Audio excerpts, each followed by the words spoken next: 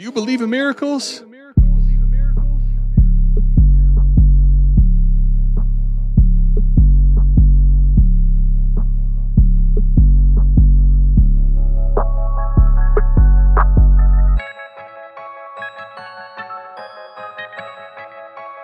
We got Fizzle in the house. Fizzle, what's good, man? Fizzle, glad to have you here. Let's go. This the South Harmon Podcast. Glad you here today. Hit that Patreon link if you here to stay. Dynasty, best ball, that's my favorite way. 40 chess trade show, let's make a trade today or check a AMA. You know Adam at the ATM. Mike always in the building, he gon' stay with him. They gon' start every show off with their own trade. Fantasy's a big ocean, they made their own wave. Make sure you tapping in Tuesdays and Saturdays. Tuesday night, Saturday morning, ain't no better way.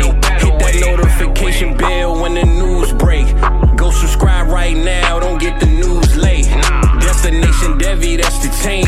Dynasty football, man, that's my favorite thing. I remember Biggie said it was all a dream. Now people watching on their phones and computer screens. Welcome to the team. Let's start the show.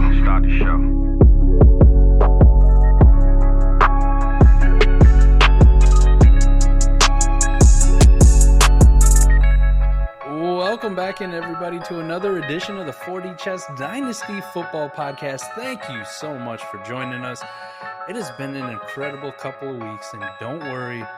I know a few weeks ago we started a multi-part series. It'll probably end up being 2 parts, but startup strategy, we will get to it. But hey, we had to have the GOAT on. Episode 75, very special. We had Ray on. Adam was gone last week, so I had Bob Lung on. Thank you to Bob Lung for coming on. The Fantasy Football Expo, I can't stress it enough. It's a great time. Don't feel bad. Don't feel intimidated. We're just normal people, man. We're normal people who like to drink and have a good time and talk football. So if you're listening to this podcast, you're going to fit right in. Adam, you are back this week. What is going on, man? How was your week off? Oh, man. I took the week off. I had to get some things done, get the house baby-proof, get things in order for daycare. My wife going back to teach, the things in life that you have to do but don't necessarily want to do. Mike, I'll be honest, taking the week off was hard. I'm sitting here I listened to everything. Some of it I was trying to listen to live, and come on, man. Get the reason you took the week off is to get stuff done. So it wasn't as easy taking it off. I find out that I want to be back in the saddle, and I can't be happier to be back doing the 40 Chess Dynasty Football Podcast, man. Where the roots started, we're back, man. We're back. All right, if you remember, and for those of you who didn't listen, go back and listen to part 1 and then come and listen to this one. Yep. But, Adam, where we left off, we were talking about startup strategy and just kind of talking through some things. We kind of left it off at the very end. We were talking about being fluid. And we were still kind of in the early rounds of it where you don't have to pick a direction yet, right? You don't really have to push the chips in. You don't really have to say, hey, I'm going for it in this league. You can stay fluid because you have so many choices. Now, if you ended up taking a Travis Kelce or one of these running backs in the first couple rounds of the first 3 rounds, yes, you definitely should probably start to lean into the whole, hey, I'm going for it. I'm trying to take y'all's money this year. Because Adam, the biggest thing for me is once you make that decision, the draft capital you spend on that pick, it's very hard to extract that out of your league at a later time, right? I always say that I want to draft for value and then I'll trade for need. But if you make one of those Travis Kelce's or Christian McCaffrey type picks, people go, oh yeah, this guy's competing. It's very hard to get that kind of startup capital back out of it at a later time, where you take some of these younger dynasty assets, the ones that really keep you fluid, you're able to. There's going to be a market. There's going to be a hype thing for a Garrett Wilson. There's going to be a hype thing for a Devontae Smith at some point where you can get back out of it and, stay very fluid. So that's where we're at. That's where we left off. So let's get into the nitty gritty. One of the good things that let's do it, man. We do here. Okay. So we have a Tuesday night AMA, and I didn't plan this at all. This is all up to the people who tap in, but they asked a question on the Tuesday AMA this week about trading up in a startup, right? Like, what do you do to trade up in a startup, and we kind of touched on it, but let's recap it there. I said that the biggest difference for me personally is outside of maybe the first round, with some very select assets, top 8 quarterbacks, maybe top 12 quarterbacks if they fall far enough in ADP wise. Like if they're supposed to be at the 204 and all of a sudden I'm looking at the 301 and Dak Prescott's still available, yes, I will get very aggressive in trading up trying to get a Dak Prescott. But outside of those top 12 quarterbacks, the Justin Jeffersons, the Jamar Chases, like those guys that carry a ton of water, I'm not trading up in these startup drafts. Where are you at with it? Like if let's just throw out a scenario. You love Garrett Wilson. You're higher on Garrett Wilson. Sure. I don't know where his ADP is. What, second round, third round, somewhere in there? Yeah, it's like late second. Mm-hmm. Okay. If he were to fall to, like, say, the late third, and you're a Garrett Wilson guy, are you trading up for a Garrett Wilson, or are you going like, nah, I'll let everybody else take him. I'm going to keep my draft capital? Yeah, I mean, Garrett Wilson's not a target for me typically. And the reason I say no, Mike, is more so actually, man, sleep at the wheel. He's up to the 203. You take a week off, you miss a lot. Holy shit. Yeah.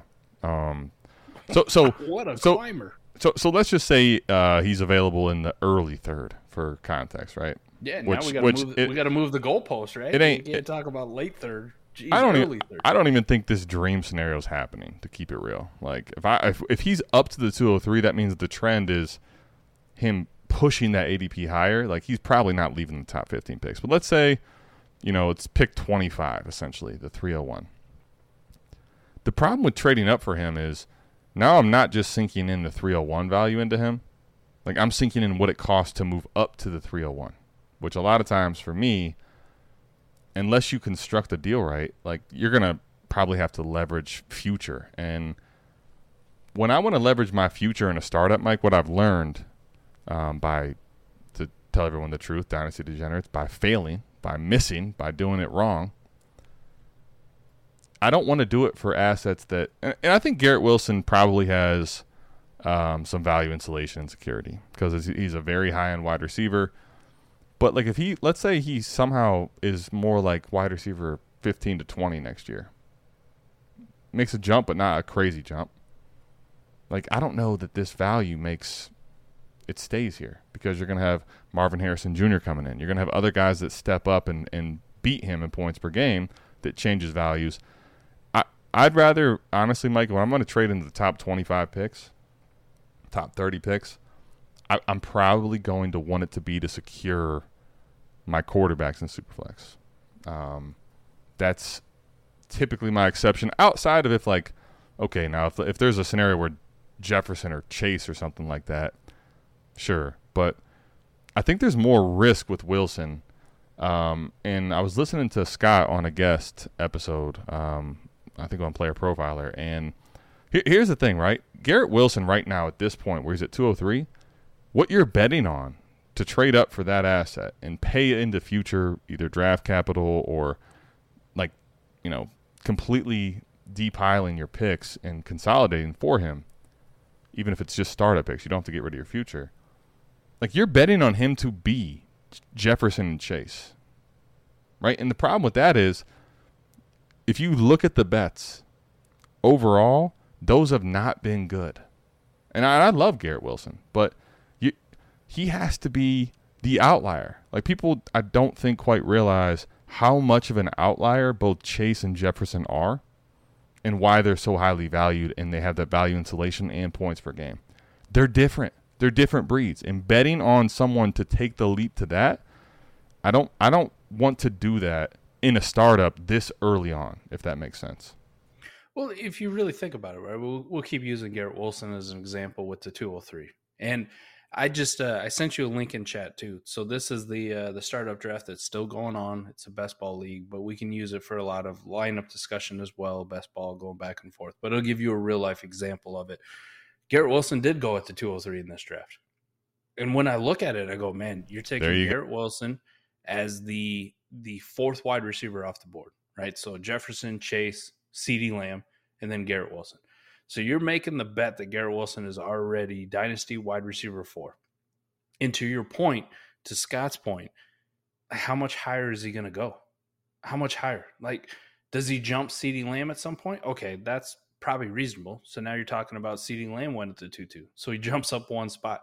But think about the two guys in front of him. Justin Jefferson has been phenomenal since he stepped in the league, outside of maybe the first 2, 3, 4 weeks of his rookie year. Right? Outside of that, Justin Jefferson has been him. Himothy Jefferson. Okay? That's been the guy. Jamar Chase. A little bit, I think he got a little bit inflated his rookie year just because of those massive spikes and like the wow plays and stretching the field. But last year, 20 points per game. That's an elite wide receiver territory. He already had the value. That's everybody's wide receiver too. These two guys in these drafts, just think about this from a startup draft perspective. Jefferson goes at the 1-9. Chase goes at the 1-10. Garrett Wilson goes at the 2-3. We're only talking like, even if Garrett Wilson, even if he hits 20 points per game this year and elevates himself into Chase and Jefferson territory, you've gained 4 spots. 4 spots tops. Careful now, Mike. This is I see Nick Bach made this pick, so careful now. You've gained 4 spots. Like that's the gamble that you're making, and you don't take into account any of the risk. Like, what if he doesn't? Which is a very reasonable outcome. What if he doesn't? What if he's 15 points, 16 points? All right, well now he's in the tier of like Jalen Waddle. What if he's Amon-Ra St. Brown points per game? There you go. And I hope people, probably there's Dynasty degenerates, just understand that's not a slight. I like Garrett Wilson a bit. But there's a realistic expectation, even with Rodgers in the fold, that him and Amon-Ra have similar points per game. Now, I'm not even saying at that point that they'd be the same value-wise in Dynasty, but at that point, even if there's a big difference in Amon-Ra and Garrett Wilson in Dynasty after next year, and they're similar in points per game, what are you paying for? What is the reasoning for that price tag, right? And it's not one that I want to be attached to. I'm 100% with you. And this is where I start to look at Warp and all the data that we have on this, and I go, like, I'm making it also in a bet on a position that doesn't matter too much. That's a lot deeper. There's so many options. Like you mentioned Amon-Ra, but he could be Jalen Waddle, he could be Smitty, he could be T. Higgins, he could be DK Metcalf, he could be Christian Watson. Like, the range of outcomes for Garrett Wilson is massive, and those guys all have ranges from anywhere from being the next guy off the board like Amon-Ra at the 2-6, a mid-second round startup value pick, to Christian Watson at the 4-7, or you could get even down to like Jordan Addison, who's going at the 6-10. Like, the range is massive, but you are 100% convinced that he's going to be the next Chase or Jefferson, and you're willing to risk it for a 4-spot gain, when the reality is it could be a 4-round loss at some point. Like, he could tank 4 rounds. That is the kind of thing where I go, even if I really like a player, like, I can't push my – and you talk about it. Like, oh, man, I'm a big Garrett Wilson guy. There's no way in hell I'd trade up to the 2-3 to get Garrett Wilson if I was that guy. But let's even say it was at the 2-12. All right, the risk is a little bit less, but the range of outcomes doesn't change at all. Could you move up to, the 111 next year? Sure. But you still carry the negative risk of moving down to the 611. The range of outcomes is. And at that point, most of these trade-ups, you're leveraging either other draft capital that's pretty good in the startup draft, which are current players that could produce for your team and help you out, or the most likely scenario, which people talk about a lot, is trading your future first-round picks, which the range of outcomes on those are so massive. Like, if I got the 112, yes, who cares? Like, if I know I'm winning the league, I don't have that crystal ball, because if I did, I'd win every damn league. But if I did, for some reason I knew it, not that big of a deal. Let's live in the context of this whole thing, right? Yeah. You can love everything about the way you dynasty. You think you have the perfect process, all this. We're talking about pick 25, 24. Right. You can have a great process, but you can't see what everyone else is going to do. You can't predict I have the 112 yet. 1, you have no idea what attrition looks like. 2, you don't know what your team looks like. And 3, you don't know what everyone else's looks like. That's one of the things I don't want to, unless I'm getting secure quarterback value, trade up my future draft capital for top, 20, 15, 24 picks, really. Now, if there's exceptions. Jefferson and Chase have proven it. If you're going to do that for those guys slipping, okay, different story. Garrett Wilson, I want to give some context for people that are not just they want more player context, right? Because you're living in this recency bias. Everyone's so high on Garrett Wilson. Mike, let's take a look at the startup. And I'm just going to use, not ADP, but your specific startup you sent me here. Yeah. Okay? So we're looking at right now, I think the clear example of this for me is that pick 405. Pick 405 is DK Metcalf. Okay, so not that long ago, people were drafting DK Metcalf as the wide receiver 2, 3, 4, 5. Right. This range. And this is a guy that's highly athletic, attached to Russell Wilson. I mean, did you see what he did last year? Imagine if Wilson doesn't. All these things. Right. Okay. 2 years, a year and a half removed from that. There's a receiver on his team going ahead of him in this draft. Right. I mean, now, I'm not sitting here telling you that, that's not an indictment on Garrett Wilson. That's not saying, Garrett Wilson's destined to fail. That's not what I'm saying. My point is, there is other illustrations of players that I can point to in this draft that signal it's far more likely that he dips in value than he gains. Because to gain, or even to tread water, you got to be CeeDee Lamb. You have to have the name value, and you have to continually improve and get yourself into that legitimate top 10 or better discussion in points per game. Because if he doesn't do that, as great as I think he is, and I think he can do that, by the way, but the bet is too rich to trade up for that. I think there's a difference in trading up than just taking the player. If you tell me, you have a high-end quarterback asset, and the draft has fallen to you a little later on in the second, and that's your pick, and you can't do anything better, there's not a quarterback that makes sense, fine, take Garrett Wilson. I'm not Garrett Wilson agnostic. I'm not telling you don't take Garrett Wilson he's a bust. My point is to trade up for him, even if you think he's falling, is I think it's a fallacy as far as you're gaining value, because what it costs to go get him and acquire him, unless it's really cheap, which is hard to do in a startup that early, you have a lot of risk baked into the Garrett Wilson ascension now. So let's look at this, because we got the board in front of us. So let's just look at it. Is there a scenario? I got a couple picked out. In the second round, I only came up with one scenario where I could reasonably think of a trade up, and let's give a range here. And for me, the trade up would be if I already picked at the 101 and I got Patrick Mahomes, right? I'm good.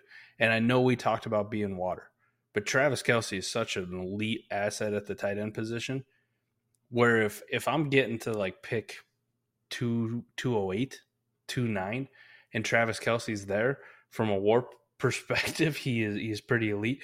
I'm at least thinking about what's the cost, or at least exploring it. What's the cost to trade up from 212 to 208 to lock in Travis Kelce, to pair him in a best ball league, which this is, or a lineup league, doesn't really matter. I still want to pair them or stack them together. Would you at least explore that kind of idea and see what the trade up cost was? If somebody told you it was, I need your 212 and I need your 24 seconds, to trade up 4 spots. Are you thinking about it going I know I want to stay fluid and be water, but if you're going to let me pick the direction with the best quarterback and the best tight end for the last how many years, and stack these two together, are you at least thinking I don't really need that 24 second? No, I mean that would be an exception to the rule, right? Where as long as it doesn't cost a first, right? No, but to the point you're making with the second, because all right, I can sit here and say to myself, and I think especially, Mike, when we're talking about startup trades this early in startups, you kind of have to, in my mind anyway, Dynasty Degenerates, kind of think about things in range of outcomes, okay? So if you're trading the 212, now if I can let go of my second, all right, in the worst case scenario, I'm giving up pick 13. Like, look, forget what's going to happen in rounds 3 and beyond, what I do with all these different moves and what I do in the season. If I completely flame out, like if I completely fall on my ass, I get, attrition is against me. I get a ravage of injuries, right? If that happens and I lose the 201, the 13th pick, for the process of trying to go get a stack, which is extremely high warp value, and it's on a ticking time bomb with Kelsey, it's worth it. That's fine. Go do that. Like, you still can win that one. Because what you're losing, like, admit the other side now, range of outcomes. If this is the 212, like, here, take this. I'm begging you.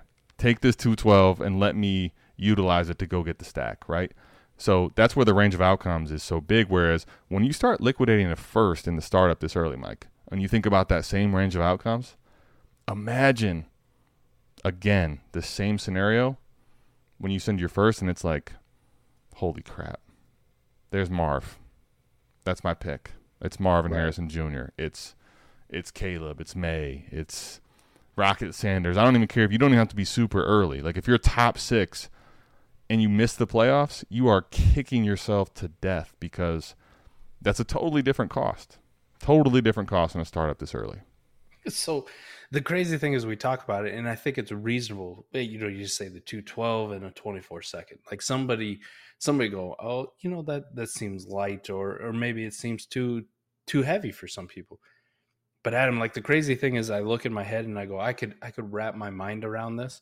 But this is also where we talked about on the last episode when we started this, is being water and kind of knowing the board and looking at what things do.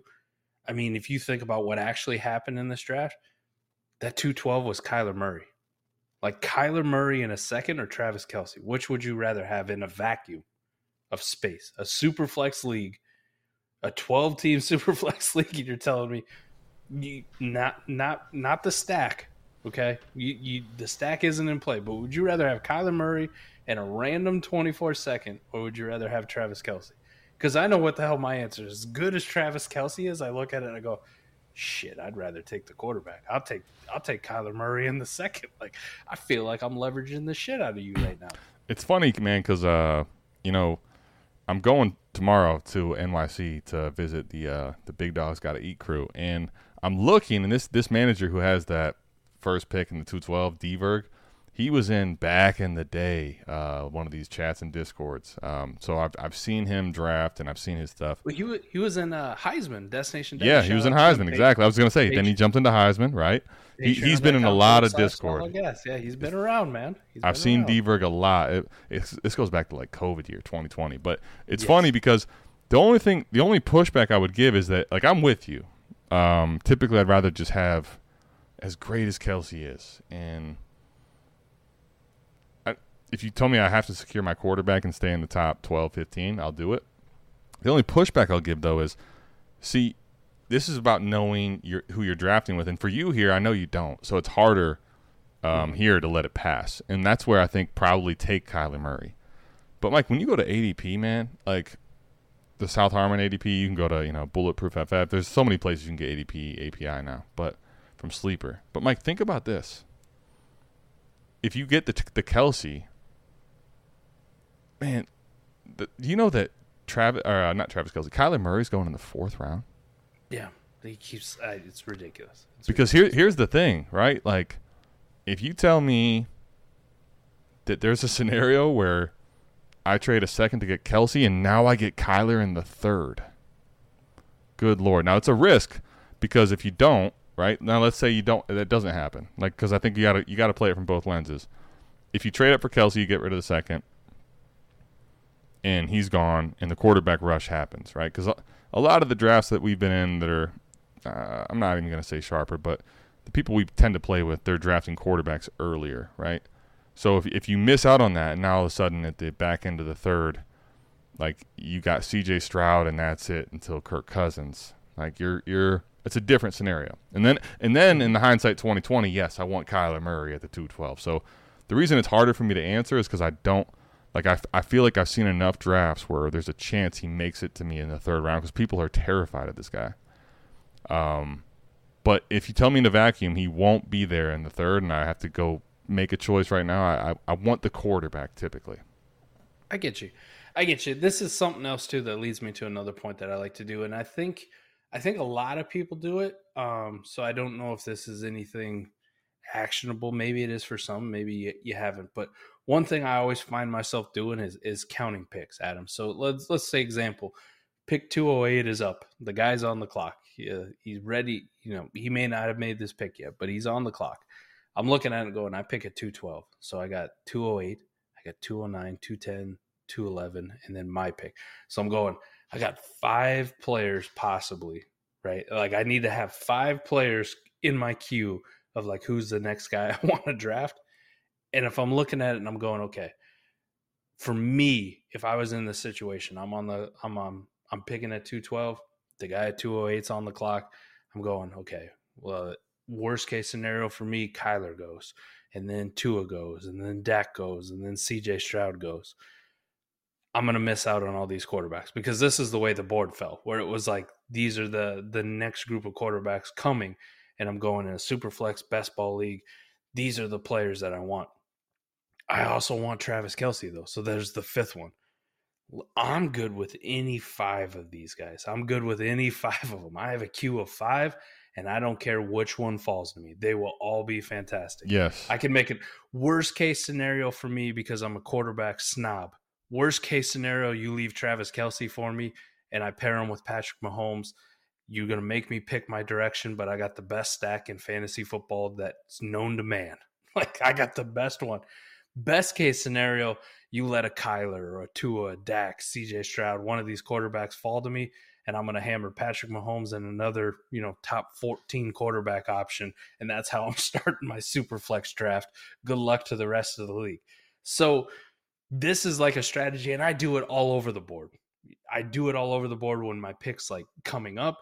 It doesn't have to be within, a certain number, but I'll take a look at the board and I'll start counting and I'll go, these are the guys that I would take. How many picks to me? Am I in good shape or am I in bad shape?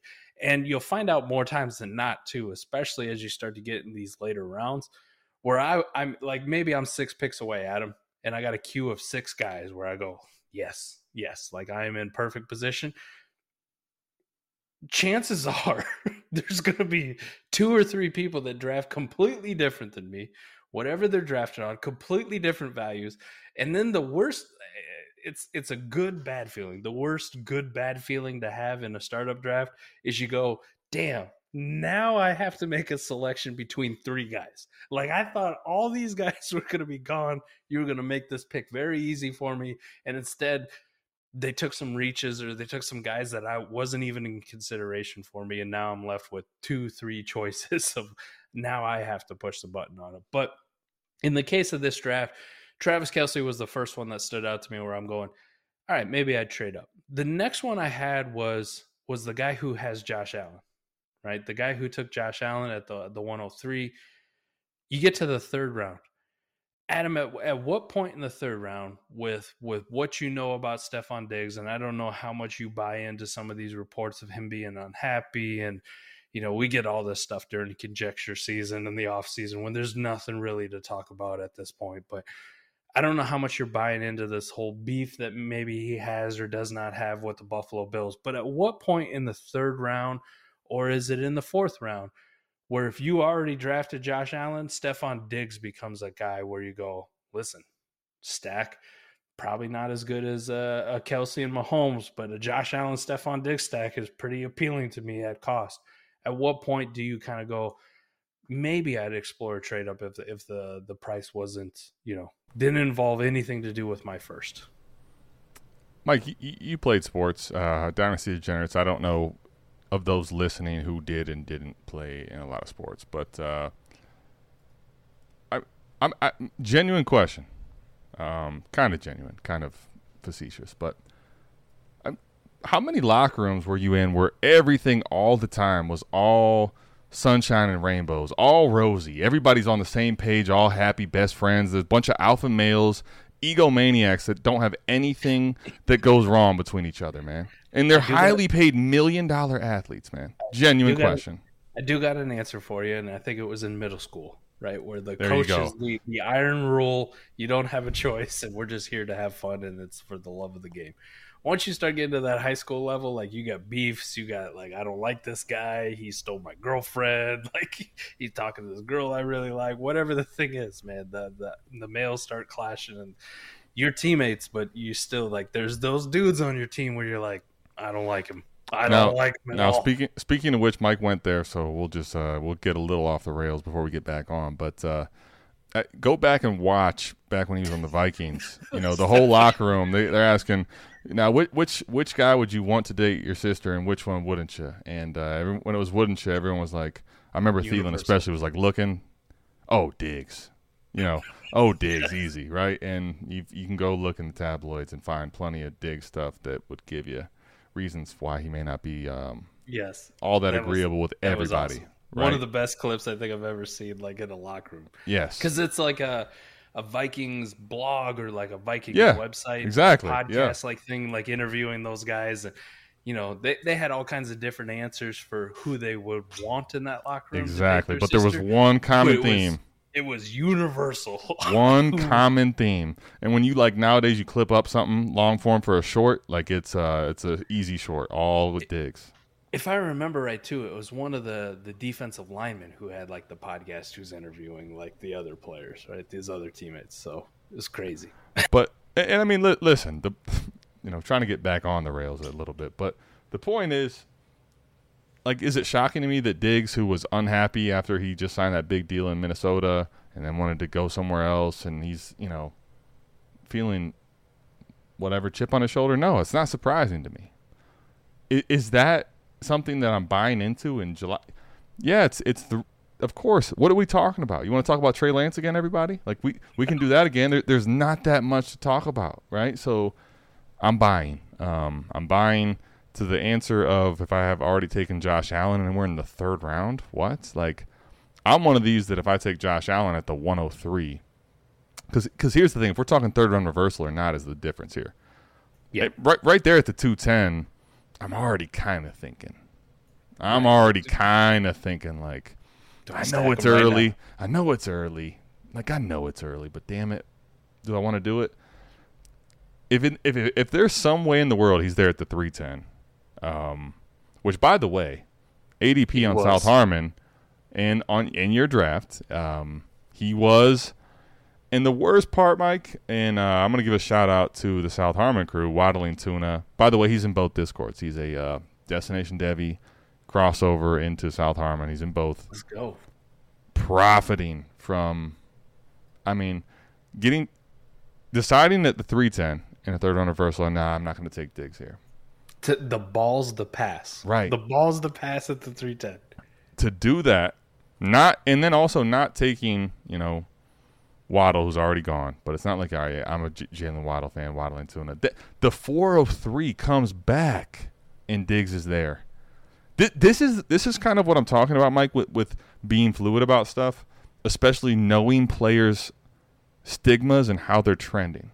This is what I'm talking about with Kyler, all right? Deberg, this is no shade to Deberg, by the way. I've dealt with him quite a bit. I like him. But when you ask me the question, Mike, like, there's a part of me that says, you know what, I'll take Kelsey at the 212 and take the risk that he makes it into the 312. Or I can also maybe say at 309, which was you. Well, let's go 308 for the case here, because I know you won't trade me. The 308, right? Like, I got to jump McNutted, but I can do it again for something cheap. Now, I'll take that, because knowing players' stigmas at the certain time of year when you're drafting too, I think is a big thing. And like, I'm already thinking, Mike, I just told you, I'm not buying the Diggs bullshit. But at 210, if I would have taken him and realized, I will never know, but then realized later, hindsight 2020, I get him at the 403. What did I do? Why did I reach, right? Like, that's part of the problem and why I want to be fluid in these startups. Well, you kind of had it, and I'll touch on it too, because I was part of it. Like, pre-draft, before it even kicked off, I traded up into another top 8 pick to get a quarterback, right? We don't even have to discuss the whole thing of how that started, but yeah. But that's so you got T-Law at the 108, right? Right, and I made a very reasonable trade for me. Like, it was cheap. Let's be honest. It was completely cheap. It wasn't reasonable. It was very cheap. It was cheaply cheap. acquired. You traded for everyone listening. You got the 108, right? And you sent away, if I remember right, the two and the 3, right? And you got back a 7. And I got it back a 7. And you had the balls to ask for the 6th, right?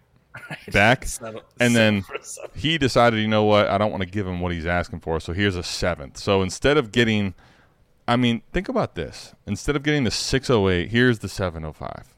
But yeah, you go ahead and you get your T-Law share. Right. So it was very, very cheap. Let's be honest. Because traded into a startup super flex draft best ball like this for 2 top 8 quarterbacks. And to only send away your 2nd and 3rd and still get a 7th back in best ball is ridiculously cheap. Like, that's a fantastic deal. And Adam, I felt great about it. And then the draft happened.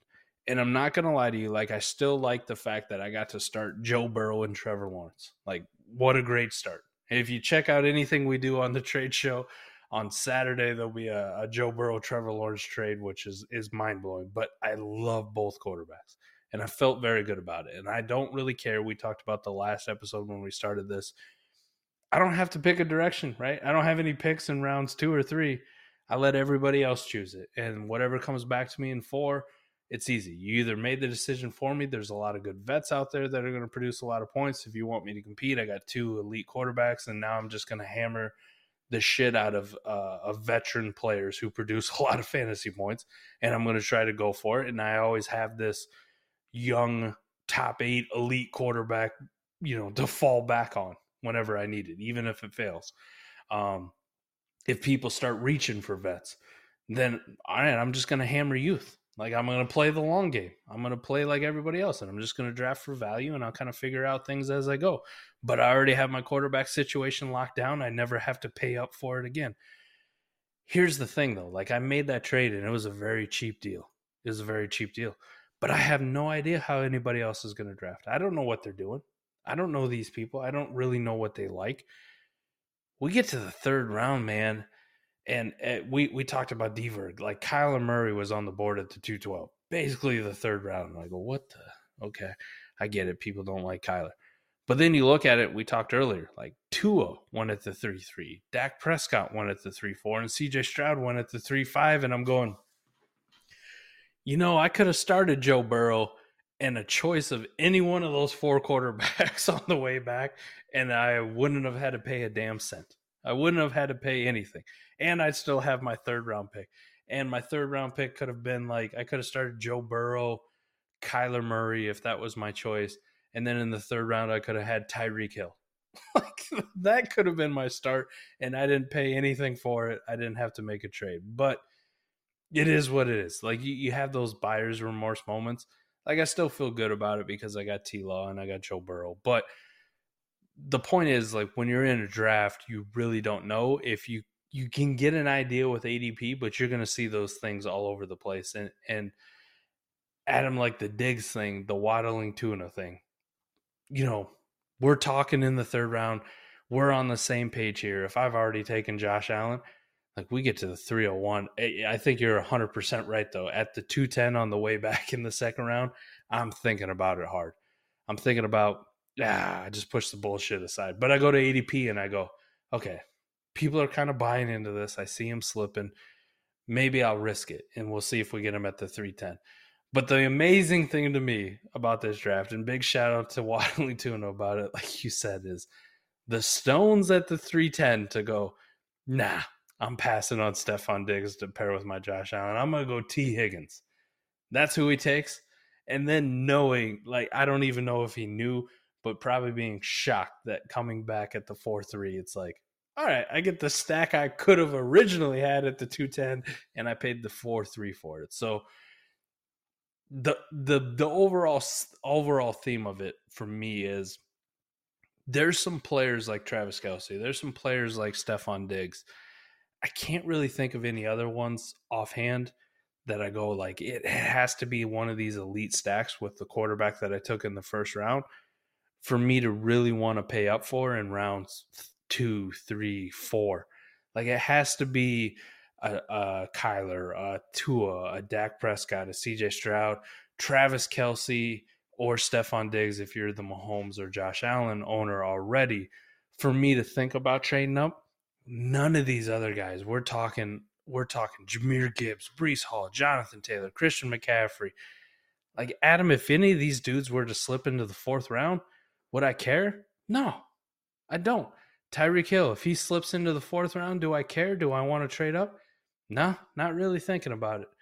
Even though I rank him very highly in my Dynasty ranks, I just don't really care because there's other guys in the range where I go, similar thing. I'm not trying to get the stack. I don't really care. Devontae Smith, I like him. I'm an Eagles fan. I like him. He falls into the 5th round at like the 501, 502, 503. Do I want to trade up for him? There's a part of me who goes like, I need some more Smitty on my portfolio. I'm not doing it. I'm not sending you a damn thing to trade up for it. So trading up in a startup draft for me has been the biggest change between how I used to do it, where I go, this is ridiculous. How could you let player X fall to the 411? I'm trading up. Like, ADP says this is a joke. He should be going in the 3rd round, the beginning of the 3rd round. I'm getting incredible value. The risk versus reward never pays off for me. And I had to learn it the hard way, right? You trade that pick, your team falls flat on its face. The other guy's got all the leverage and he's laughing all the way to the bank. So generally, I would say trading up in a startup draft, this is a long-winded way of saying I just don't do it. There's a very select few scenarios, and they're very specific for me to have to do it. I was just gonna say, man. I think it is key though to give context to the exceptions. So because let's talk about right now it's very clear that it's a wide receiver nation, if you will, right? Like, it's a wide receiver driven league, driven dynasty. That was a little convoluted, and it was very split depending on who you listened to a year ago, and now there's no way to deny what the value is, right? It is extremely clear right now, isn't it? Right? Very much so. And I'm not. By the way, I'm not even arguing that wide running backs take a huge step forward in the ADP, because I think there's a scenario where it's clear enough that even if there's certain running backs that smash, the sharper dynasty manager can say that there's a shorter shelf life of it. And we've even seen, guys like Jonathan Taylor, who, I mean, let's talk about how great he was for a while. And he's now even a 3rd round pick, right? Because it's all dependent on what you did last year. A lot of times at that running back position. And as they get older, the value tends to go down a lot in dynasty. But the point I want to get to here is the exceptions to the rule of trading up. So, and the reason I bring up running backs and wide receivers is if you go back a couple of years, and you go back like 3 years especially, it was the thing to do was trade back. And the reason why is because you could clean up on value. Like, you could trade back, and the quarterback market was different, right? There was a lot more reasonable targets in the 2nd, 3rd, and 4th. The values of quarterbacks hadn't quite been realized to the degree that it is now. And you could basically go net another quarterback and get, crazy criminal future value and bet against other teams over and over. But now the trends aren't that way. So the reason I bring that up is, in your league, just like we talked about ADP and how we're talking about at the 210. Yeah, I'm thinking about Diggs, right? But you look at this and it's like, wow, he went to 403. That guy, Waddle and Tuna had a chance to take him at the 210, passed. Got Andrews. At the 310, took Higgins and didn't take Diggs. And I know he had to be thinking, man, right. I'm taking Higgins, but this is risky. And then gets him at the 4-3. The point is, because I think a lot of people from that point that was you could get a bunch of value, in startups now, some of them, you'll see people that maybe want to trade back, or they're more willing to make a deal in a startup, in a trade, that you may not believe. And the exceptions to the rule are this, for me anyway. 1, if I can trade up, and we're talking about pick swaps, all right? Pick swaps. So I'm not even giving away future pick value. So let's say, for example, I'm like looking, and it's the 3rd round, and I'm like, y'all are crazy. Like, Kyler's still really here. So Right. I can go from my 312 to the 305, right? And net Kyler.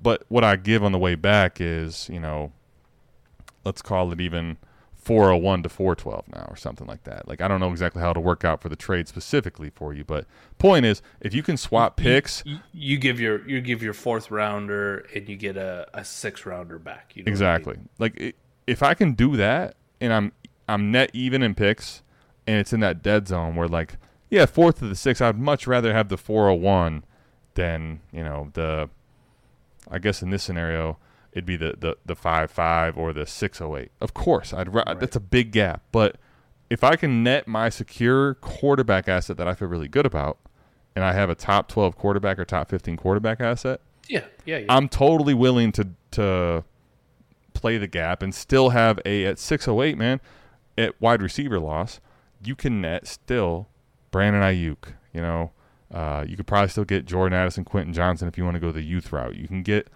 DJ Moore types. So I'm not saying that they're as valuable as the 401, but that's something I'm willing to do to trade up if I can pick swap. And then the other exception would be if I'm going to outright buy a player. Okay, so make sure you hear me here, Dynasty owners. Outright buy a player means I am sending away future draft capital only for a startup pick. But the exception to the rule is if I am netting secure assets, which for me is top 5 wide receiver or top 12 quarterbacks, period. That's it. I'm not buying running backs. I'm not buying tight ends. I am buying those two things for future picks straight up. If I can do that, I'm in on those things. Pick swaps, that type of stuff. If you really want to leverage a first to get into the third round, let's say you're going to send like a 7th and a first and you're getting, again, a top 12 quarterback secure asset, that's probably another one. But like those are the exceptions. Outside of that, if I'm trading up in a startup and I'm going to draft Devontae Smith, Tyreek Hill, Cooper Kupp, I like those assets, but look at startups year in and year out. There is scenarios for all those players where there is a big dip in value, and you don't want to send your future away for that in the third, fourth round and get stuck holding the bag, and your team's not that good. Right. This is in the past, you and I used to do it all the time. Like, this is ridiculous. There's no way it's going to happen. And I think we got asked on an AMA or we got asked by a patron one time in Discord about it. And for me, I was like, holy crap, man, you are 1,000% right here. Like, I would not do it. In a startup, June, July, Adam, think about it. If I told you I'm on the clock, Jonathan Taylor's available to you in the third round in a startup, but the cost is, Adam, I need your 24 first. Like, think about how hard it is to say no now, especially off of last year. You'd smash the hell out of it. You'd be like, Mike is tripped. Why don't I must a single first? What? He really got into the vodka tonight. He wants those picks so bad. You can have this pick. You can have this pick. But think about how crazy that is. Like, in June or July, right now, I'm sitting here and I'm going, I'd rather keep my first. I'd rather keep the fluidity and the leverage and the liquidity that I have of that first, because I've seen it go south in a heartbeat. JT gets hurt. Something bad happens to Jonathan Taylor, and all of a sudden we're talking about next year. Is Jonathan Taylor even worth a first? And you got our guy Scott Connor out there being like, nope, he's a running back. He's this many years old. The ship has sailed. The market. Leave it alone, Scott. Leave it alone. Right. Like, it's done. It's over with. It's over for JT. You're never getting a first for him anywhere. I've sent out 40 offers of JT for a first and been declined all over the place. And it's all of a sudden there is no damn market for Jonathan Taylor. That is in the range of outcomes. As much as we sit here now and go like, man, I love JT. I love his running style, and he's still fairly young. And I could make the case for him all I want, but I've seen the bottom fall out of so many of these assets that I thought were sure bets. And all of a sudden that person is sitting there holding my 24 first. That's all of a sudden is the 104. And I'm going, damn, Jonathan Taylor, the 104. Next June or July, it's a smash for whoever owns the 104. No question about it. And we've seen it happen. But we tell ourselves this story all the time right now in June or July. That'll never happen. Crazy to think that's the world that we're living in right now. But I don't like to trade away my 24 first anymore. I don't want to leverage it in the startup unless it's for something stupid, like something stupid. And we talked about it when we did the auction thing. I could trade my 24 first for enough auction dollars that buy me a first round startup talent player where the range of outcomes, yes, could they be bad? But Adam, if I told you right now, Bijan Robinson has a foot injury. I don't wish this on him at all, but he has a foot injury. He only plays 2 games this year. At this point next year in June or July, is Bijan Robinson still worth a first? Yeah. Of course. No question about it. Well, look at Breece Hall. Yes. Tore his ACL. Look at Breece Hall, and that's not even the same pedigree like what people – I mean, don't get me wrong. Breece Hall is very highly coveted, but it's not Bijan. So the answer is yes. We started the show talking about Garrett Wilson. If Garrett Wilson only puts up 500 yards because he kind of had an injury-riddled season, at this time next year, there's still people who will buy Garrett Wilson for a first. Yes. Of course. Yes. So 1,000%. Those are the kind of assets where they have to be so much of a home run slam dunk for me to leverage it. But even then, it still just doesn't feel good because I think about all the things I can do for team building standpoint later on and how many needs I can fill, or I can down tier and I can package that pick with some other things and I can get this and I can get that. Trading first for me, I'm good. I will say this on the opposite side though. For those of you who want to go into the productive struggle, who want to go into the rebuild, the startup draft is probably, Adam, the best place, the absolute best place to acquire future draft capital. And it doesn't even really have to be 24. Like, think about this. If you're doing a real startup right now, like a real startup, more than likely that league is still going to be around in 2 years. And people devalue the shit out of 25 first right now. Devalue them at all. So we're talking about that trade-up scenario earlier. You're at the 212, and you really wanted to go get Kyler Murray. If you're a savvy manager and they offered you the 212 to go to the 208, and they wanted to give you a 24 second, you look at them and go, nah, I want your 25 first.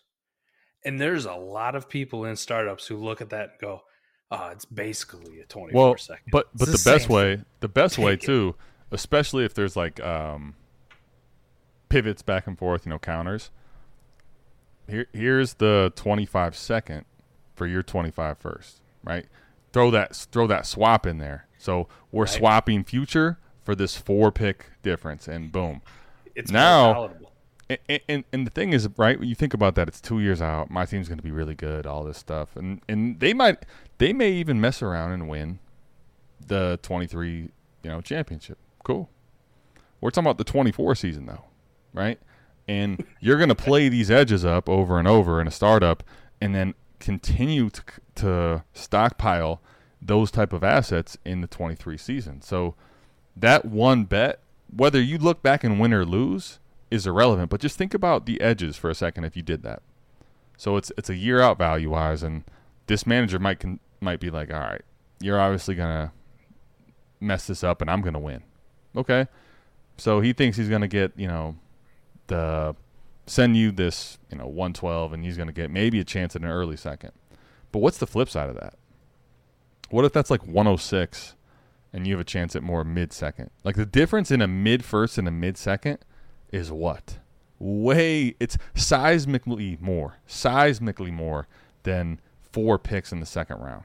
Like, the 106 we're talking is a, 5th, 6th round pick in every class, and it has a chance to go higher. You know where that 18th pick's going? Right. 11th, 12th, and right about now people are kind of like over the youth movement. And they start to be like, Josh Downs, yeah, you can have him. That Tajay Spears type, yeah, you can have him. So, giant difference in what can come to fruition in a first and a second round pick. The last thing I'll talk about, right, and we'll get out of here, and let's put a nice bow on it. And I think it's a good discussion, and it's something that I don't know. I got to get your opinion on it. We think a lot the same, but we also think a little bit differently. I talk about drafting for value and then trading for need later, especially if you're going to do a contender. You're not trading for need if you're rebuilding a productive struggle. Let's get that off the books, right? Nobody in the history of a productive struggle goes, I need a tight end. Listen, if you need a tight end in a productive struggle, you're doing productive struggle wrong. Period. Point blank.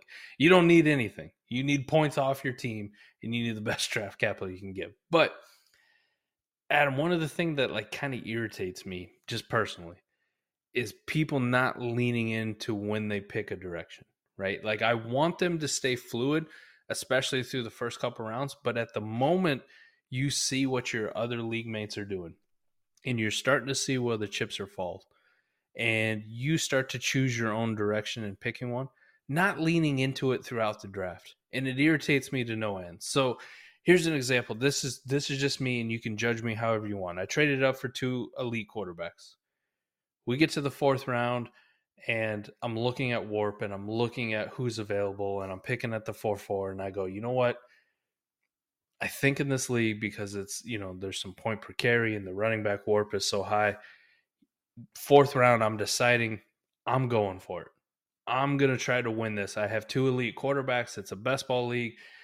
Austin Eckler is staring me in the face, and this is a guy who's a threat to be RB1, RB2, RB3, like elite Warp difference maker for me, and I'm going to take him in the 4th round. The minute I push the button on Austin Eckler, I go, I'm leaning into it.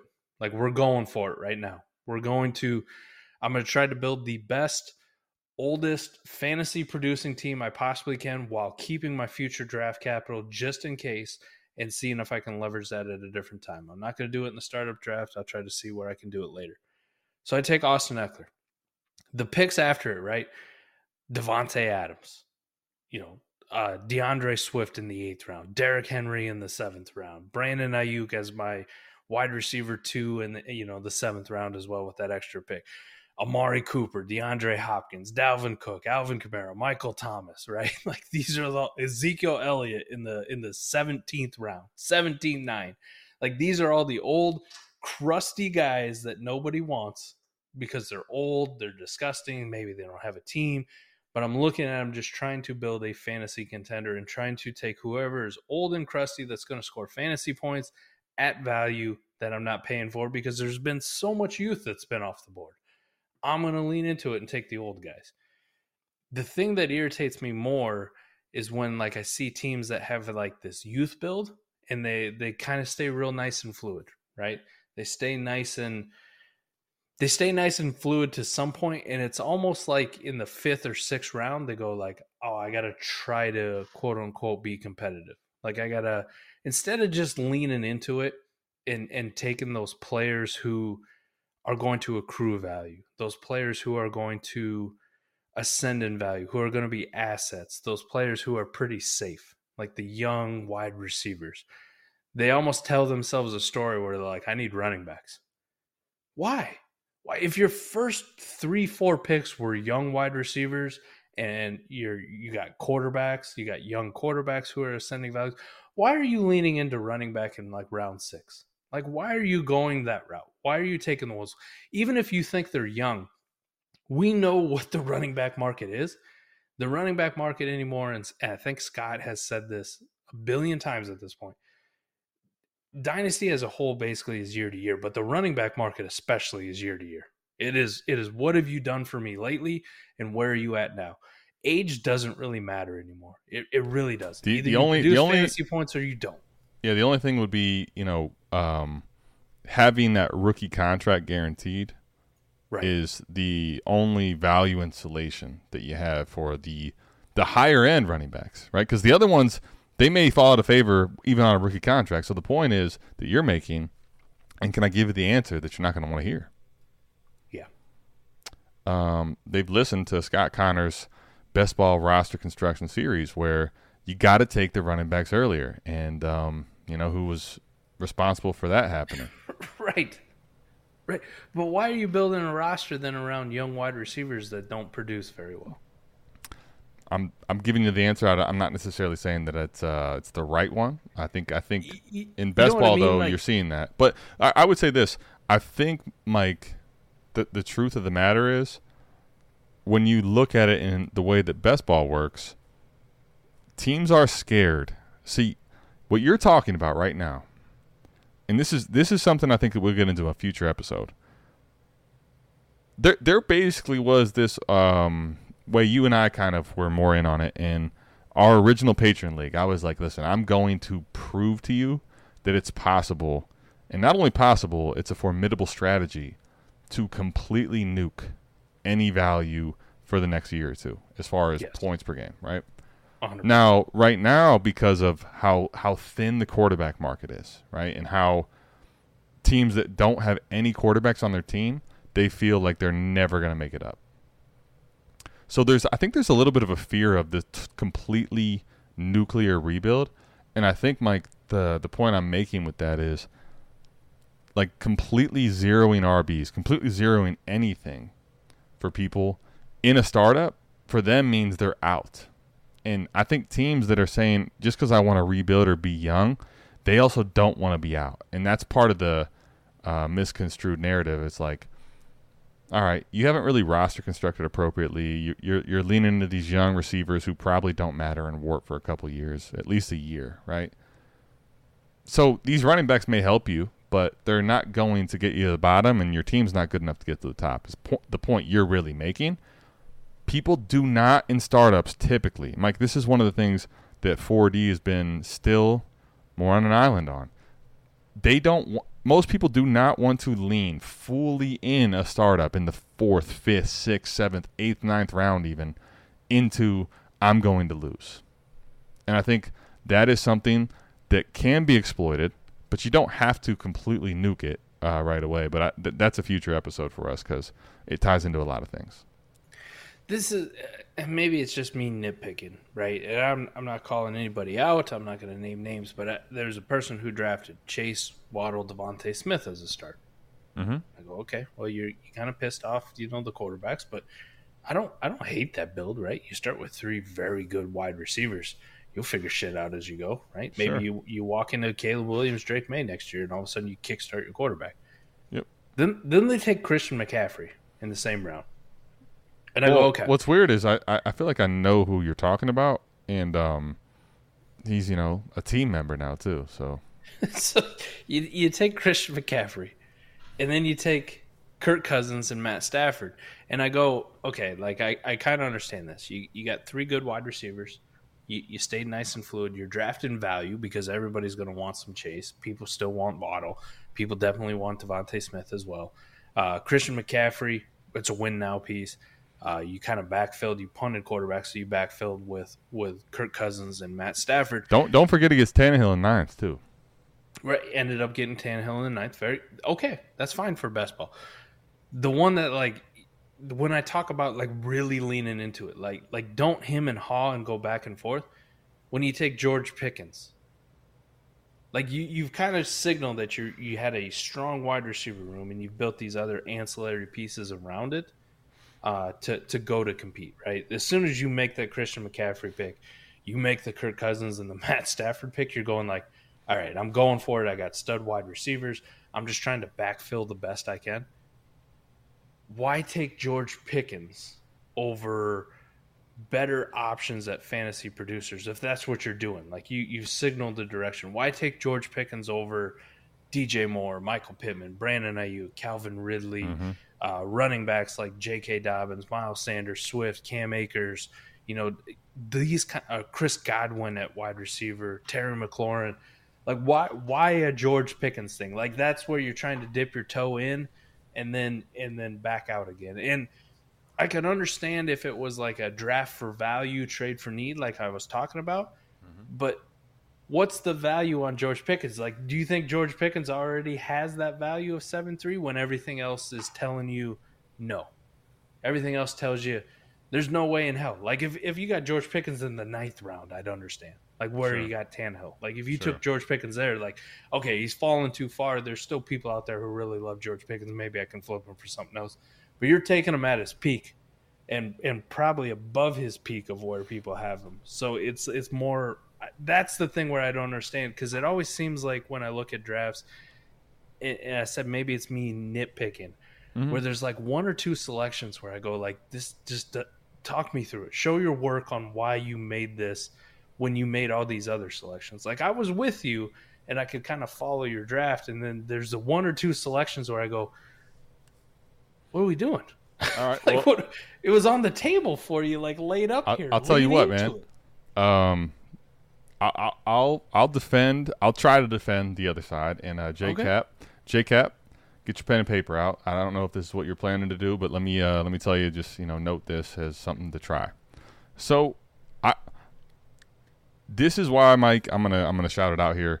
I'm really excited to do this Dynasty Mind Warp with Scott Connor, because one of the biggest things in the warp tool and understanding warp in your league is also understanding how that compares to market, right? So if I start with this in best ball, I'm already leaning into the fact that, like, you have the crux of value.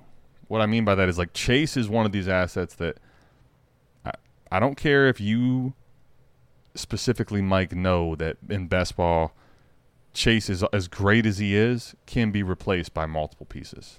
Yes. 11, well, if it's JCap and you, so 10 other people don't necessarily all know that, right? Right. They don't necessarily all know that for Waddle either. And you have Devontae Smith in the third. So now you have like 3 legit points per game options that you could tear down on one easily and forego, like, hey, here's Jamar Chase. Yeah, you're going to give me all that value back? Cool. Because guess what? I got Waddle and Devontae Smith. And I have 3 crusty-ass old quarterbacks that can't run, but here you go. Like, watch me stack these up, and I'll probably get one of these crusty ones coming back in a trade for a Chase or a Waddle or a Smith. Now, the point you make about Pickens, right? I think it's a move I agree with you typically, where it's like, why do that? Because if you think about realistically, like, the scenarios for Pickens, I like them. I like them because I think there's so much hate that, like, I'm willing to kind of bet against the hate of him because there's market to him. But to your point, like, why are we doing that when it's DJ Moore behind him? But, Mike, here's the difference. Look at who's going behind him. DJ Moore, Michael Pittman, Brandon Ayuk, Ridley, Dotson would be an exception to this that I'm talking about. Kirk, Godwin, Deontay, Terry McLaurin, right? What do these guys all have? They have enough on their plate as far as production and what we've seen. Not saying they're not valuable, but there's no ascension. There's no, like, crazy upside. Right. You know what I mean? Now, it's a little bit of, to your point, it's a little bit of have your cake and eat it too, which I get was what frustrates you. Like, nah, man, you're trying to play the system and you're going to end up getting burnt. But here's the difference. This is drafting, and I mean, this is already done. It's July. Well, it's not done. It's the 32nd round, but it's about to be done. It's July 5th. Guess what you have? You got how many days until the season starts? Right. Let me find that team that's actually leaned into this, and let me see if I can now make Pickens in some of this tear downs that I've got from these wide receiver assets. Now I can get myself maybe a cup from a team that messed up the draft. Now I can get myself one of those type things. So I think sometimes there is, to the point that you're making, going back to what you did, the difference with what you did and what JCap did, where I love what you did, seemed like you stayed very flexible all the way until about round 9, right? Like, you didn't draft any old, outside of Adams and Eckler, like even Mack and Ayuk. Those aren't like dead assets in the water. They're actually kind of devalued young guys, right? Yeah. You didn't start leaning into this, all right, now we're going to go win. And you get Nuke at 10 in the 10th. Dalvin Cook, Kamara in 11th and 12th, right? Right. When you start leaning into the 9th and later in best ball, yeah, now you're pot committed. Go ahead and get every single crusty one in those ranges, because the truth is most of these guys in upside, like if you start drafting for youth here, this is one of the things that I've learned, Mike. Okay, so in the 11th, like you could have drafted Elijah Moore, but what happens if Elijah Moore fails? Like, it's over. It is over for him. I'm good. I'll take Dalvin Cook, because if Dalvin Cook hits, I'm happy. And if it's over for him, it's the same as Elijah Moore being over, right? There's not as much upside for most of these young guys in this range, if you really look at it truthfully. You know, when you get to the 10th, 11th, 12th round, like these are the type of rounds in best ball especially, I want to start drafting floor guys, or I mean some of these older guys, it's floor and maybe upside if the situation hits. Whereas where I love what you did. So I think both of them can work. The problem with what you're saying is with the Pickens pick, which is, again, probably nitpicking, but in theory, you're trying to play up, you're going to make a couple moves ahead, and then you down tier, now you have extra assets, and then you can go get a true stud difference maker, maybe even even at quarterback. But that's the way I would view it from JCap's side. Okay, I can understand that one. The other one, though, like I was trying to find a team which really fit like how I would do it, where I'm leaning into one side or the other. Like if I'm going to youth, I'm going to youth, period. Like, and I'm building a team where I don't care how it finishes. I'm just trying to construct a team around quarterbacks and wide receivers, and I'll fill in, the value plays where I can find them. And they're just going to be trade assets. But it was so hard to find it. Like I'm looking at DeVerg's team. We started talking, like you start Patrick Mahomes, and that leads you to a multitude of options, right? Just having Patrick Mahomes on your team is a safest asset you could probably have in fantasy football. Comes back with Kyler. And even though, like we talked about it, maybe it was a little bit over ADP. I don't care. Like Kyler at the 212, I'm perfectly fine with it. Good job. Great pick. Then you come back in the 312 and you take JSN. Little rich for my blood, but like at that pick, if you make a JSN at the 312, you're kind of going like, listen, I'm just building this whole youth monster, okay? Like JSN probably ain't going nowhere in value. People are still going to love him.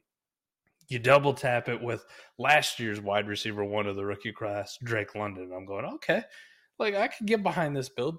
Two good quarterbacks, the whole Kyler thing, not coming back right away, kind of up in the air.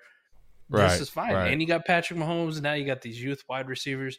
You take Treylon at the 512 on the way back, and I'm going, all right, I see what you're doing here. And then it's just like a kick right in the ball sack for me, at least from like my OCD of how I like to build it. Dameon Pierce at the 6-1. And I go, why? Why? It was going so well. It was going so well. I'm looking at it going like, if I'm leaning into this thing, I'm going, well, either I recognize the whole QB horde thing on there and I'm going to take another young quarterback like Mac Jones, or if I don't want to go that route, Jordan Addison, Quentin Johnston, the George Pickens thing, like Michael Pittman, Brandon Ayuk, like Jahan Dotson. These guys are staring me in the face. There ain't no way in hell I'm taking running back. I'm not trying to build a contender. I've taken young wide receivers. I got a quarterback who I already acknowledge probably ain't playing right away. I'm just taking value. There's no way in hell I'm taking Dameon Pierce at the beginning of the 6th round. There's no way. No, not even to trade him. Like, I don't think anybody's given me anything close to what I paid for him in the startup. And then it's, Jahan Dotson at the 712. And it's like, okay, we're back on track. A little minor blip. And then J.K. Dobbins. Like, damn it. Damn it. No, stop it. So these are the kind of things where I'm like, just lean into it, man. Like you already had the good thing going. If we ended the draft and he had, you swapped out Pierce for Jordan Addison, you swapped out, J.K. Dobbins for, I don't even know who the hell else he could have got. Zay Flowers. Shit, Zay Flowers could have gone after him. He could have had Addison. He could have had Addison, Zay Flowers, Dotson, Treylon Burks, Drake London, Jackson Smith, and Jigba, and 2 top 12 quarterbacks. One of them being Patrick Mahomes. How good do you feel about it? Didn't trade any draft capital. Still has all his draft capital. I don't care. We'll throw Caleb Williams, Drake May, Brock Bowers, Marvin Harrison Jr. on this team next year because I ain't got no running backs, and running backs do matter for competing warp-wise. This is a monster roster heading into next year. I'll find running backs. Hell, after Mike tries to win the league, whether he does or not and fails, I'm going to get Austin Eckler off him for cheap. I'm going to get Swift off him for cheap. Dalvin Cook, Alvin Kamara, Derrick Henry. I might only have to pay him thirds for some of these guys that I can buy him off him. So, and I'm going to pair him with these young wide receivers, these elite quarterbacks. That's what I mean. Like the OCD for me, just lean into it. If you end up going old and picking your direction, lean into the old thing.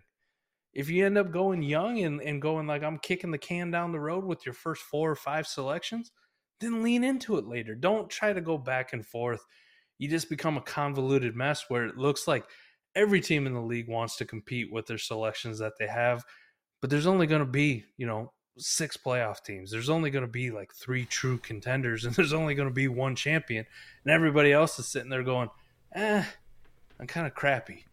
Yep. But I think there's 2 things to take from that, Mike. One, it gave you an opportunity, this type of drafting, to do what you did, right? Because it was happening this way, you were able to lean into the thing you wanted to lean into, which was drafting for value, drafting overall for, regardless of age, like trying to stay as fluid as possible with just startups. And then when you realize by this point, 8th round, 9th round, all right, let me get Swift, let me get Cooper, let me just lean into the win. That's right. What you did. But here's, I think, the opposite side, and I think where this is something that I think you and I can learn from, and everyone else listening to can think about as well in their process. So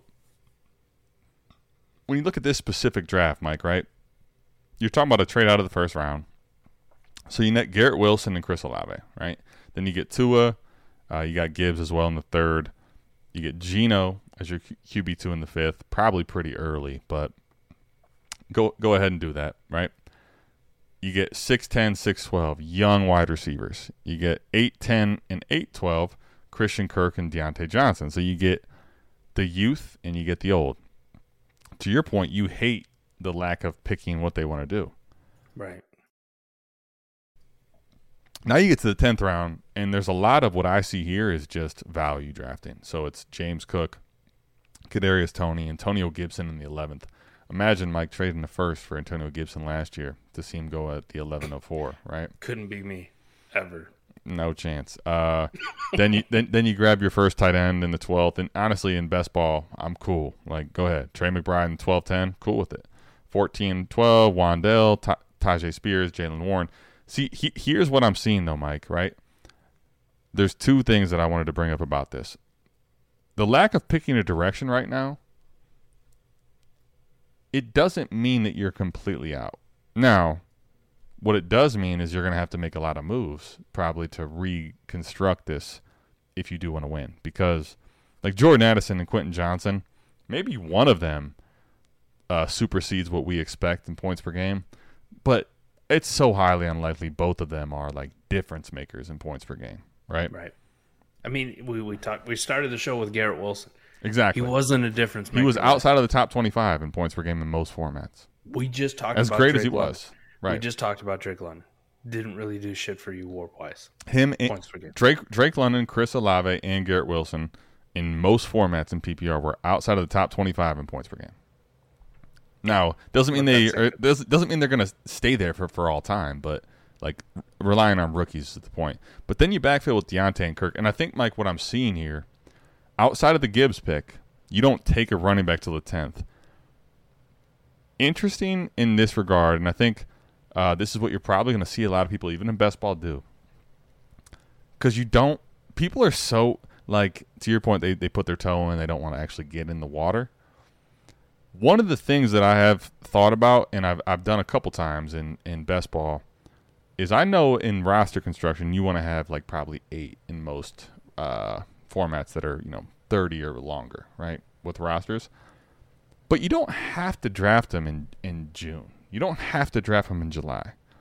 You don't even have to have them in August, right? So here's, I think, what's happening here is... Ladies and gentlemen, can I please have your attention? I've just been handed an urgent and horrifying news story. And I need all of you to stop what you're doing and listen. Underdog. That's right. Destination Devy is now partnered with Underdog. An incredible opportunity, and you know my affinity for best ball. How about getting in those contests and taking down some of these big tournaments, getting that best ball money? And right now, if you sign up with promo code 4DChess, you'll get a 100% deposit match up to the first $100.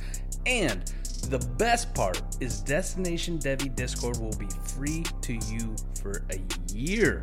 You will get access to all the strategy that we will be talking about as far as taking down some of these tournaments and the best ball tools that will come with it. What a perfect marriage. Destination Debbie, 4D chess, underdog, best ball, say less and sign me up. Now, back to the show.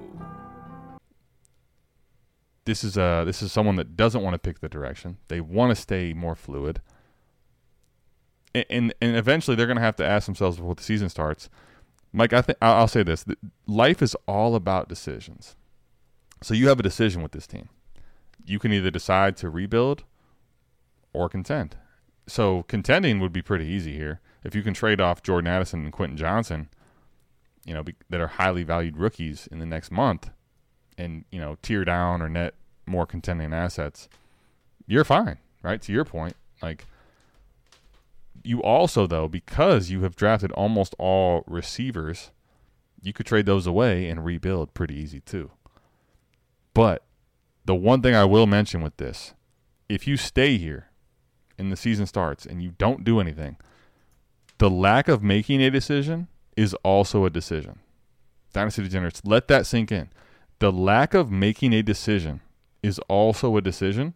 And for this team, you have not picked a direction, and your decision has also been that you haven't picked a direction, which means you won't contend, which is totally the biggest point Mike's making is if you stayed with this team, and this is what you're looking like in October, and primarily in mid-October, you're not going to make the playoffs, you're not going to be young enough to get the high-end assets, and you're not going to win.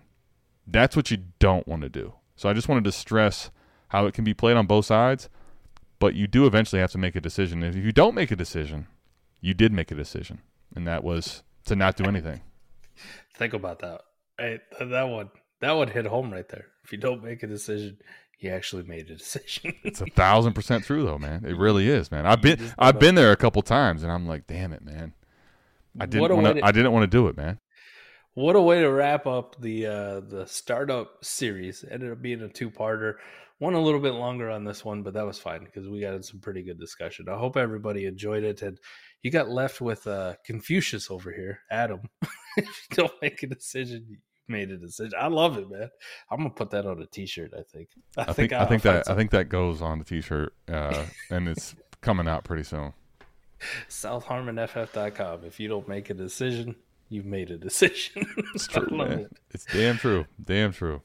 I missed you last week, buddy. It was good. Did you get to catch Bob on? Bob. Oh my goodness, so man! Gracious. I was driving out to my buddy's lake house. For those that didn't catch the AMA, the guy I played.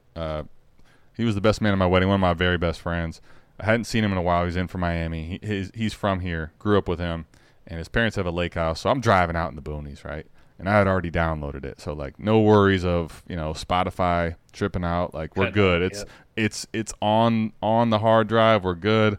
Listened to it the whole way out there, and kind of had the feels. Like I'm ready for August, right? And what's funny was that was a day before, Mike.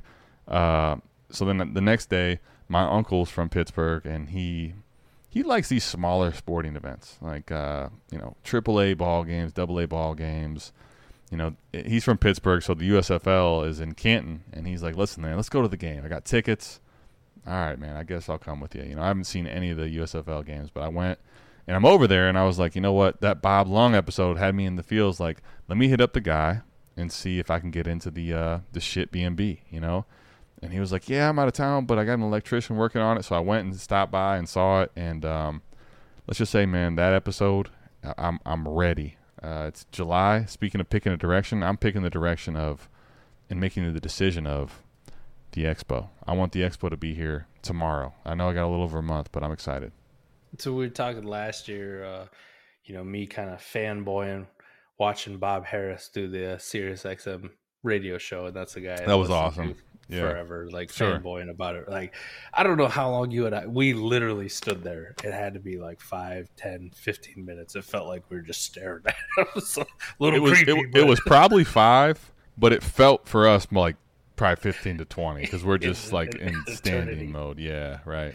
I remember I was doing that at a lot of places. Like it was, Mike, I was shocked because it started in 19, and I didn't know much about it. It's in my backyard. I'm kind of like, man, what have I been missing out on? I'm kind of thinking, we'll see.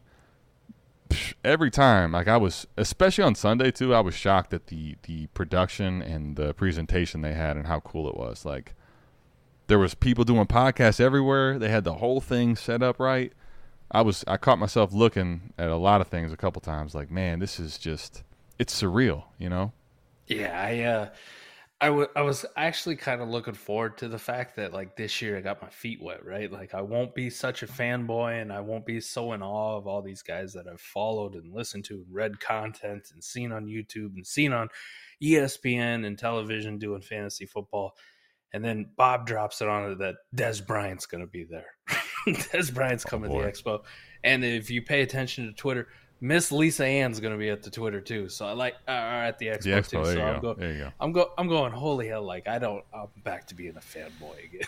Like, I don't know which one I'll be more fanboy for, but we got some big name people that I'm highly interested in. Like, man, I hope I get to meet Des, or I hope I get to meet Miss Lisa Ann. Like, this is going to be fantastic. So Expo's coming up a couple months away, man. 2 months, almost exact, or 1 month, almost exactly. So we'll be there. Yeah. Be good to see you in person again. We get to kick it again for the week. I'm excited. To the Des point you made, man. You know, the home league, before I got into, you know, Mike really dragged me into, you know, this massive portfolio management. But before that, you know, I was in like some dynasty leagues and some keeper leagues and stuff. And I'll just tell you, Des was my most owned wide receiver. Like, you know, I'm a running back guy, but when I was going to get a receiver, it was always Des. Des was the guy. I've got Mike. The crazy part is I've already have a signed jersey up there, but I'm thinking like I have 2 more Des jerseys that aren't signed. Do I just in person get one signed, or try to get one signed, or go up and talk to him? Am I going to stare? I don't know. We'll see. But I'm excited to see him there, man. I'm excited. I'm an Eagles fan, and I love me some Des Bryant. I absolutely love. You got to see the X thrown up quite a bit, right? As an Eagles fan. Unfortunately, yes, he stuck it to us quite a bit. And then when Dallas let go of him, I was praying that he'd go to Philadelphia just to, you know, stick it to him. You know, like take this, Jerry Jones. But it never happened. But I love Des Bryant, and I think that all stems from back from playing NCAA football on Xbox, right? Des Bryant had played a lot Cowboys? with Oklahoma State. Yep. Yeah. Yes, sir. Yes, sir. Des Bryant. Like, hey, listen, I'll give you the hoop story too. You know, a guy that played ball, and he always had the Jordan cleats. Before it was like the main thing that you see everybody wearing. You know, he had the 6s. He had all the Jordan cleats, and that was, you know, the jump ball contested catch, alpha wide receiver type thing that he had going on with the Jordan cleats. I was enthralled with Des for a while. So, man. Listen, I'm not a young guy by any means, but what do the kids say? Like the drip level in college was on point. Okay, yes. So he had the clear visor. He wore number 1. Oklahoma State had them bright orange jerseys, with the black. Right, my high school colors were black and orange, so like I gravitated towards it. Des Bryant was ridiculous. He's a man. He was a man even in college, like 19, 20 years old, rocked up wide receiver. He was the combination of like smooth and a bully, right? Like that was what made it so different. Like a smooth but bully too. That prototypical X wide receiver. Throw up the X. But he's back there on punt return, like juking cats. Remember that rookie year? It's so funny, like talking Dynasty for a second, like. Remember rookie year, he started slow, and there was the off-the-field concerns and all this stuff. And then he needs like Cowboy security to follow. And then watch out, man! Dude went crazy. Oh my gosh, it was so fun to watch him early on, man. So fun to watch him. Prime Des Bryant was something else. And I see Ray tweeted it out too. There was a question like you know, like your life's on the line or something like this. You got to throw a jump ball to one wide receiver. Who is it going to be? And Ray named Des, and I couldn't really fight him. Like, I'm going to go with Calvin Johnson just because, you know, you don't get the name nickname Megatron without being a freak. But Des is a perfectly acceptable answer because he was built different. So the fact that he's going to be at the Expo just makes me fanboy up again. So I'm excited for it. I hope you listeners, if you get the opportunity, try to make it out. If it's not this year, try to book it in the future for next year. Like Bob said on the podcast last week, you can just plan on the second week of August as long as it doesn't fall on one of those weird dates. So yeah, it's just, you know, every year my wedding anniversary, so we'll just Keep planning for that. For the that's your wedding gift to your wife, man. Me showing up at your house. You know, Mike making the the family dish after the expo's over. That's going to be the cleanup. You know. There we go. I got you, man. I'll make sure my cooking's the on fettuccine and chicken, right? All right, buddy. Well, this was a great episode. Appreciate everybody tapping in. Take us out of here. Do that thing. I don't even bother to try to do I noticed that part too. I was gonna say like Mike didn't even do the exit, but I respect it, man. That's your thing, man. I can't step on your toes. I respect that. Yeah, appreciate everyone tapping in. Dynasty Degenerates. Glad to be back. Sorry I missed last week, but best believe you won't miss me for a while now. The season is in full stride. And you got to remember, too, decisions. Decisions are the key in Dynasty and startups. And just remember, when you're making a decision and you decide not to make a decision, that is still a decision. Which leads me into, just remember, when your league mates are playing chess, play 4D chess. Oh, I missed that. Love y'all. We're out of here. We'll see you back here same time, same place next week. Peace. Peace.